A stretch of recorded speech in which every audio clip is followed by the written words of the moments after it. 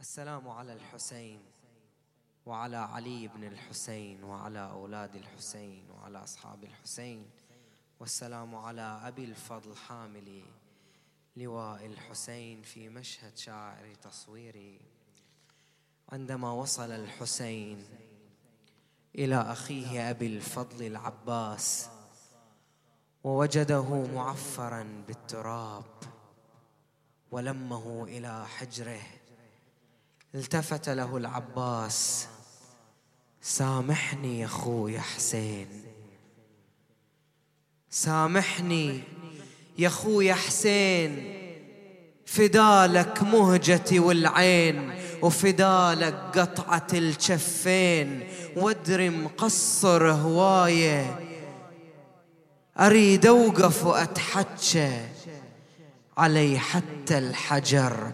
بتشى بس بويش أتوتشى ومالي جفوف للغاية، خجالة وياك ما وفيت، بظهر محني إلي تعنيت، وسمعتك بالفلا ونيت، ورمتك بحقد رماية،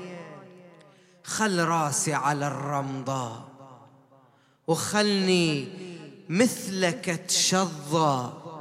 وصدري الحافر يرضى، وتجري على الثرى دماية،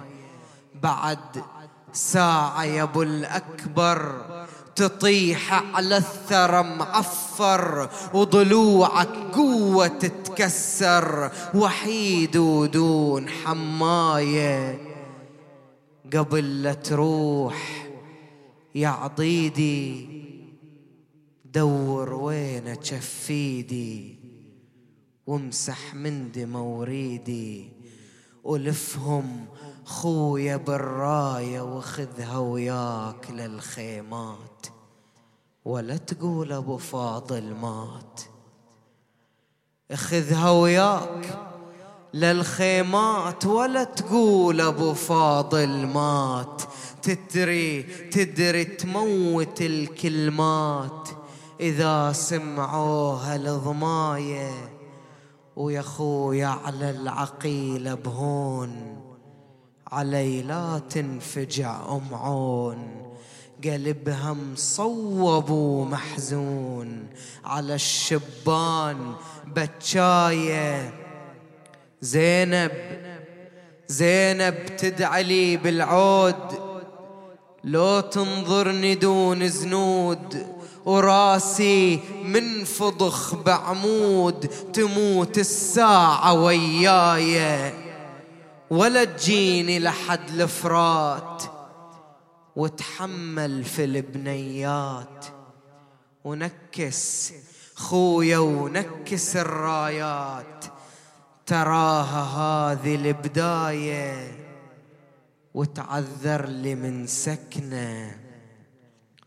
وقلها عمك بمحنة، ولا تجذب علي ونة، صبرها بفرقتي كفاية، قلها مكردس الفرسان على عهد الوفا وما خان، طب وسط النهر عطشان لكن ما شرب مايه. فرجع الحسين إلى الخيام ويتمتم بينه وبين نفسه، يقول أبو علي: زينب تنحب بالخيام، فقد العيلة ذوبها، وإذا سألتني عن عباس من نرجع شجاوبها. زينب تنحب بالخيام،